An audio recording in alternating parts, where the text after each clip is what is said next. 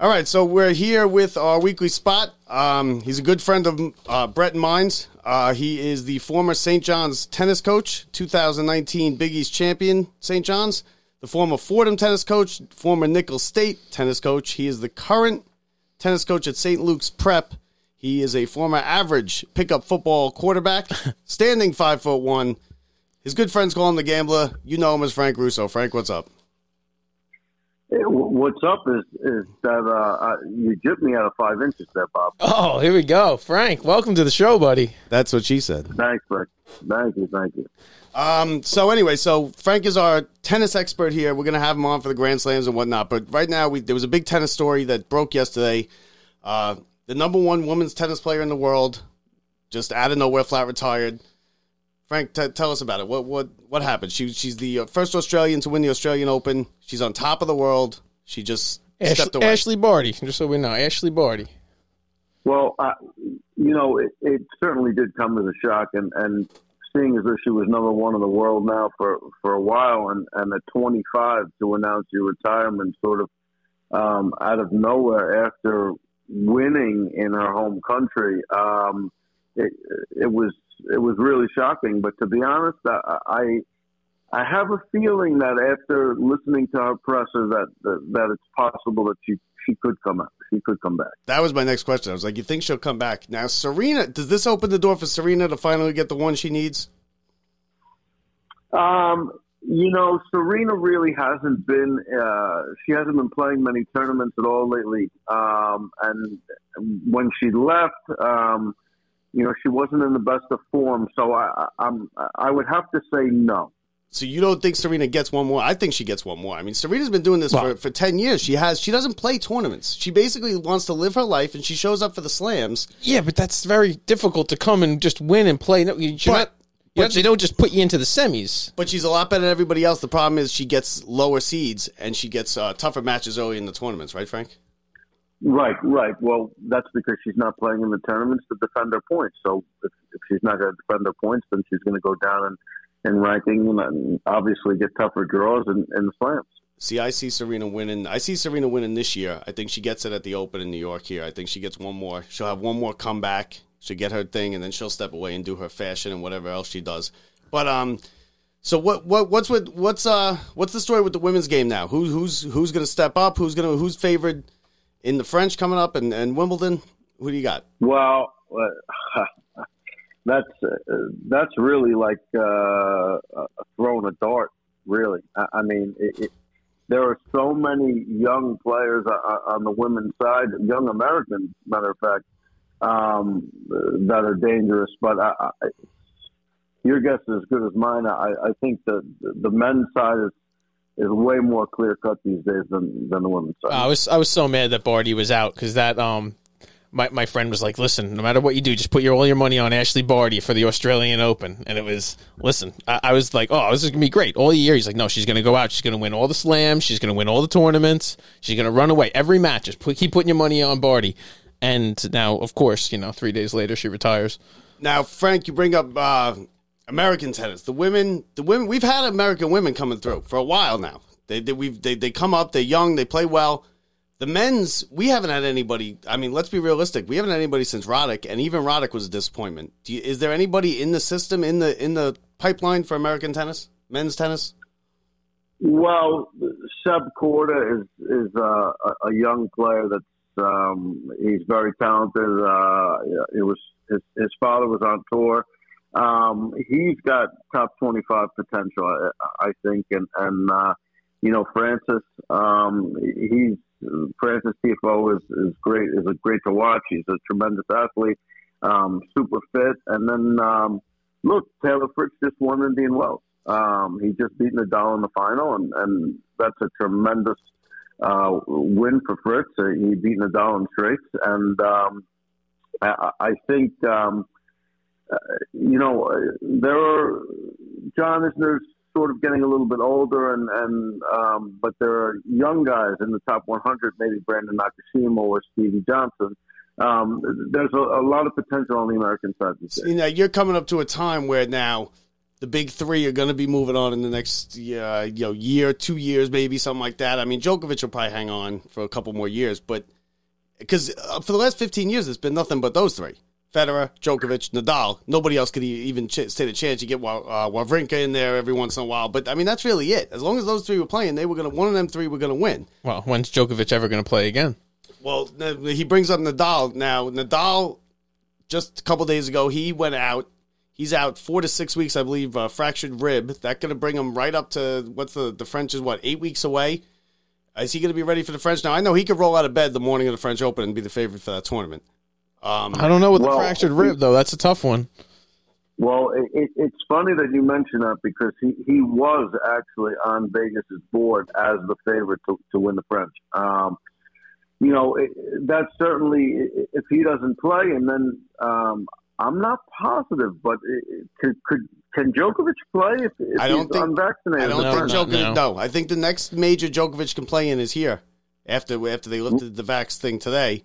I think he's going to be able to play in New York, and that's what I'm saying. It's big for Nadal. I mean, because Nadal now could have put some separation in between him and Djokovic. But now you're talking about Nadal and Serena, like, oh, they can win their championship finally. They can get their extra ones, or they can get these championships just because what? Because the other guys can't make it? Listen, they're like, playing. That's great, good for them for their opportunity, but they're playing for different things now. They're going for all-time Grand Slams. Yeah. So here's it's like the senior tour, and they're just lucky the other guy got hurt. Djokovic will win. He will break the record, and Djokovic will go down as the greatest of all time. But as far as the French upcoming, what I will say is, if Nadal doesn't play, okay, and Djokovic is unable to play, then you're going to get a real long shot, or possibly a name that the layman hasn't heard of on the tennis side, on the men's side, because Daniil Medvedev is not good on clay traditionally. I'm not sure he's past the third round. I think you would check that. But I mean, without those two guys and Federer and Medvedev not being good, I mean, you're talking about a guy that could be outside the top 10 that could make a run and win that tournament. Now, here's how I see it going. I think Nadal's going to play. And I think that in the long run for this tournament, it might help him. Nadal usually wears himself out in this clay court season. He plays way too many tournaments that he doesn't need to play. He's in Barcelona. He's all over the place. He plays every tournament. And he wears himself out, and he kind of wears down by the end of the year. And it's partly, I think, because of the clay court season, he goes to every tournament because he's hands down the greatest clay court player ever. If he plays, that means he's ready to go when he wins. No, Nadal will play either way. He's sitting at home playing FIFA for the next 6 weeks. Well, I'm just saying, if whatever that is, but he's not going to go out there, that he's hurt enough not to go play yet, at least, 90%, and I think 90% wins it for him. Now, Frank, you said you think is Djokovic the best you've ever seen? All around game, yeah, he is. Okay, so I have Federer. You got one match to win. Who you taking? Both of them in their prime. I'm taking Joker. Okay. See, now let me ask you this, because I'm the same way. Championships, it's going to be Djokovic. He's going to have the numbers. He's going to have more titles. It's like Tom Brady, Peyton Manning. I got one game to win. I think Sunday to Sunday, Peyton Manning was the best quarterback I've ever seen. But Tom Brady's the greatest because he has the most championships. That's how I look at it with Federer and Djokovic. What do you think about that? I mean, it's fair. It's certainly a fair assessment. I think at the end of the day, that if Nadal doesn't play in this French, okay, it's possible with the lingering injuries and the age and everything else that Rafael Nadal could be done as far as majors go.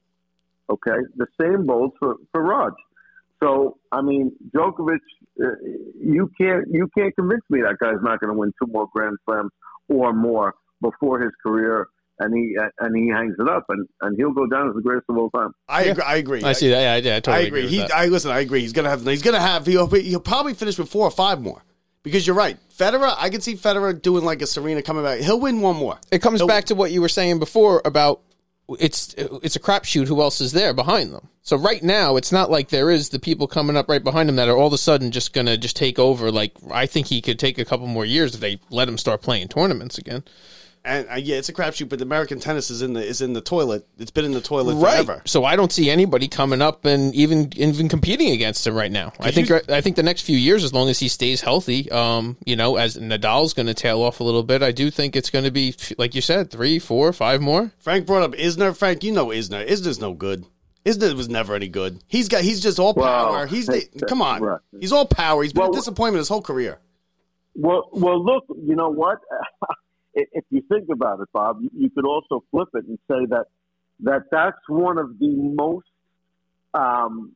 unorthodox, not talented guy that's played tennis in the last 20 years that somehow, some way, made the majority of his career in the top 25 because his serve is A+++.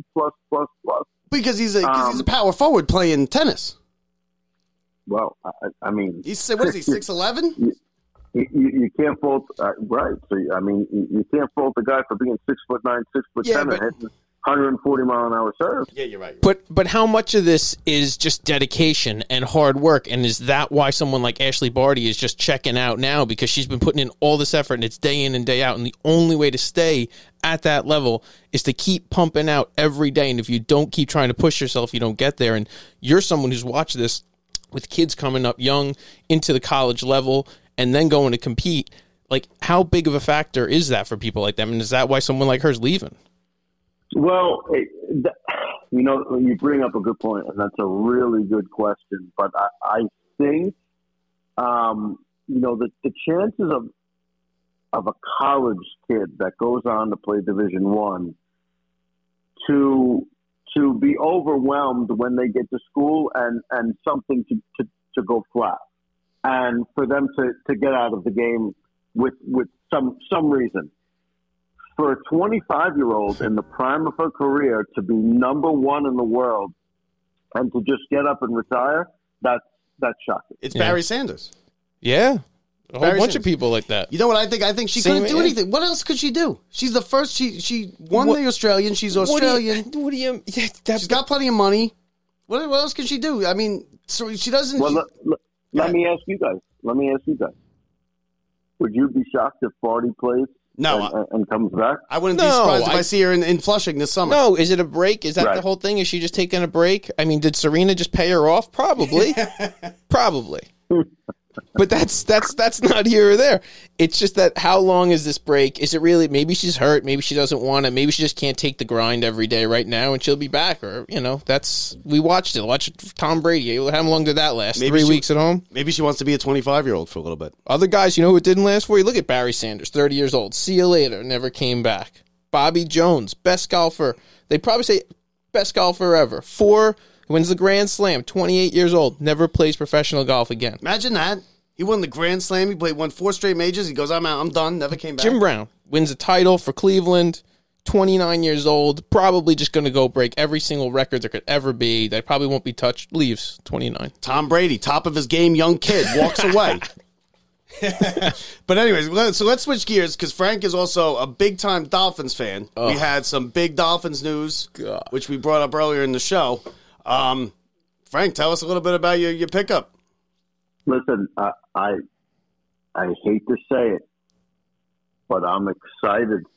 And this is the first time since Danny Marino that I've been excited. Please don't talk Danny Marino with Tua as your quarterback. Listen, we have weapons now, okay? We have 2 of the fastest receivers in the NFL, okay?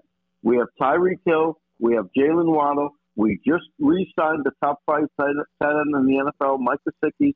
We just signed Teron Armstead to a long-term deal. He's a 3-time Pro Bowler. Our offense is dangerous. No, they did. They did. Let me tell you, the Dolphins made some huge moves. Second place. It's a second-place team. And I think, honestly, Hill is an awesome pickup for them as compared to the Jets. I'm a huge Jets fan. At first, I was like, oh, man, Hill's coming to the Jets. Super excited. But, Frank, how much better is it that when you found out today that he was never coming to the Jets? He played the Jets for fools. He played the Jets fans for fools. He played them for the money to get more pick. He was never coming to the Jets. Right, which is why I'm actually ordering on Amazon right now with Tyreek Hill Dolphins jersey. Nice. Yeah, oh, nice. Order that's an great. extra one. Order an extra one. Put it on my card for Brett. Yeah, I'll send it over to the show. Well, I'll hang it up over here. Don't you worry. Hey, Brett, there's room on the bandwagon, Brett. You can jump on. Yeah, no. Yeah, I need it. Yeah, that bandwagon sailed a long time ago with Mark Duper. I went to the game this year in Miami. I saw them. I saw the Giants play. Biggest waste of a trip I've ever taken. The Giants didn't run one play in the red zone. Is that when they? Yeah. What did they do? The quarterback sneak on third down. Who won the game? The game was a blowout. The game was over. Giants kicked 2 field goals. It was their highest scoring game of the season. Dumpster fire. Your Giants or Brett's Jets? Oh no! Listen, the Jets are. I'm on record saying I think the Jets are going to be okay. Yeah, better than okay. I'm not even going to go listen. there. First of all, the Jets. This whole thing with the Jets even trying to get Tyreek Hill at first, I was so excited. Like I think it would have been a bad move. The Jets aren't really a playoff contender. I think he would have been wasted on the Jets for the next 2 years. I think he'd be great. Like to have a guy like that maybe 3 years from now. But I think it's. Brad, are you willing to mediate for 5 seconds for Bob and myself? Oh, I'm ready. Bob, what's good? How many games are the Jets going to win this year? The Jets are going to win. I put the over under. I'd say 8.5. Whoa, Bob, name your price. Bob. Whoa! You're putting them in the playoffs. Bob, you better pick a number that puts them in the playoffs. What's on national radio right now? Okay. Right. Don't forget. I'll take the under at whatever number you want, Bob. You'll take under 8.5? Yeah.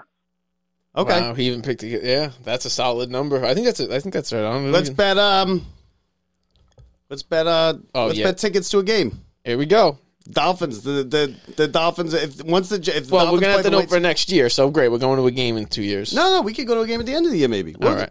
Because Frank screwed me. It's going to hit that early? We're going to know? Well, Frank screwed me. Jets are going to be on what? A Giants game, my first Giants game. He took Brett. It'll cash when the Jets are 9-3. Listen, I don't know how. Brett, do you? Yeah, I feel this. Frank, do you believe in Tua? You think Tua's your guy? Don't say it. I think the verse. Such a liar. I think it's too early to make a judgment. Good call. Okay, that's a politician. That's it. That was it. Frank was. If I heard anything above that, I was going to lose it. Frank was Tua. Frank was the schoolyard Tua. Yeah, right. I think Tua would be decent in the schoolyard. I wouldn't pick him first. We were close to the same height, but I was right-handed. Yeah, well, he was the GOAT of all-time Texas high school quarterbacks, known as the number one. And, I mean, you were number one for Sunrise Drive. So How about that? I don't even think that's true. You were Frank, definitely killing it. Good job, Frank. His name is Frank Russo. Frank, you got anything to tell us something about St. Luke's Prep that we don't know, real quick? Our boys' first match is this upcoming Wednesday, and we're gonna give it a go. We're gonna give it a shot this year. We're expecting some St. Luke's Prep gear heading our way. It'll be hanging right behind us in the show. Send us your number one. Send us your number one doubles team. His name is Frank Russo, everybody. Frank Russo, our tennis insider, Dolphins fan. Frank, thanks a lot. Thanks, Frankie. Thank you. All right, Frank.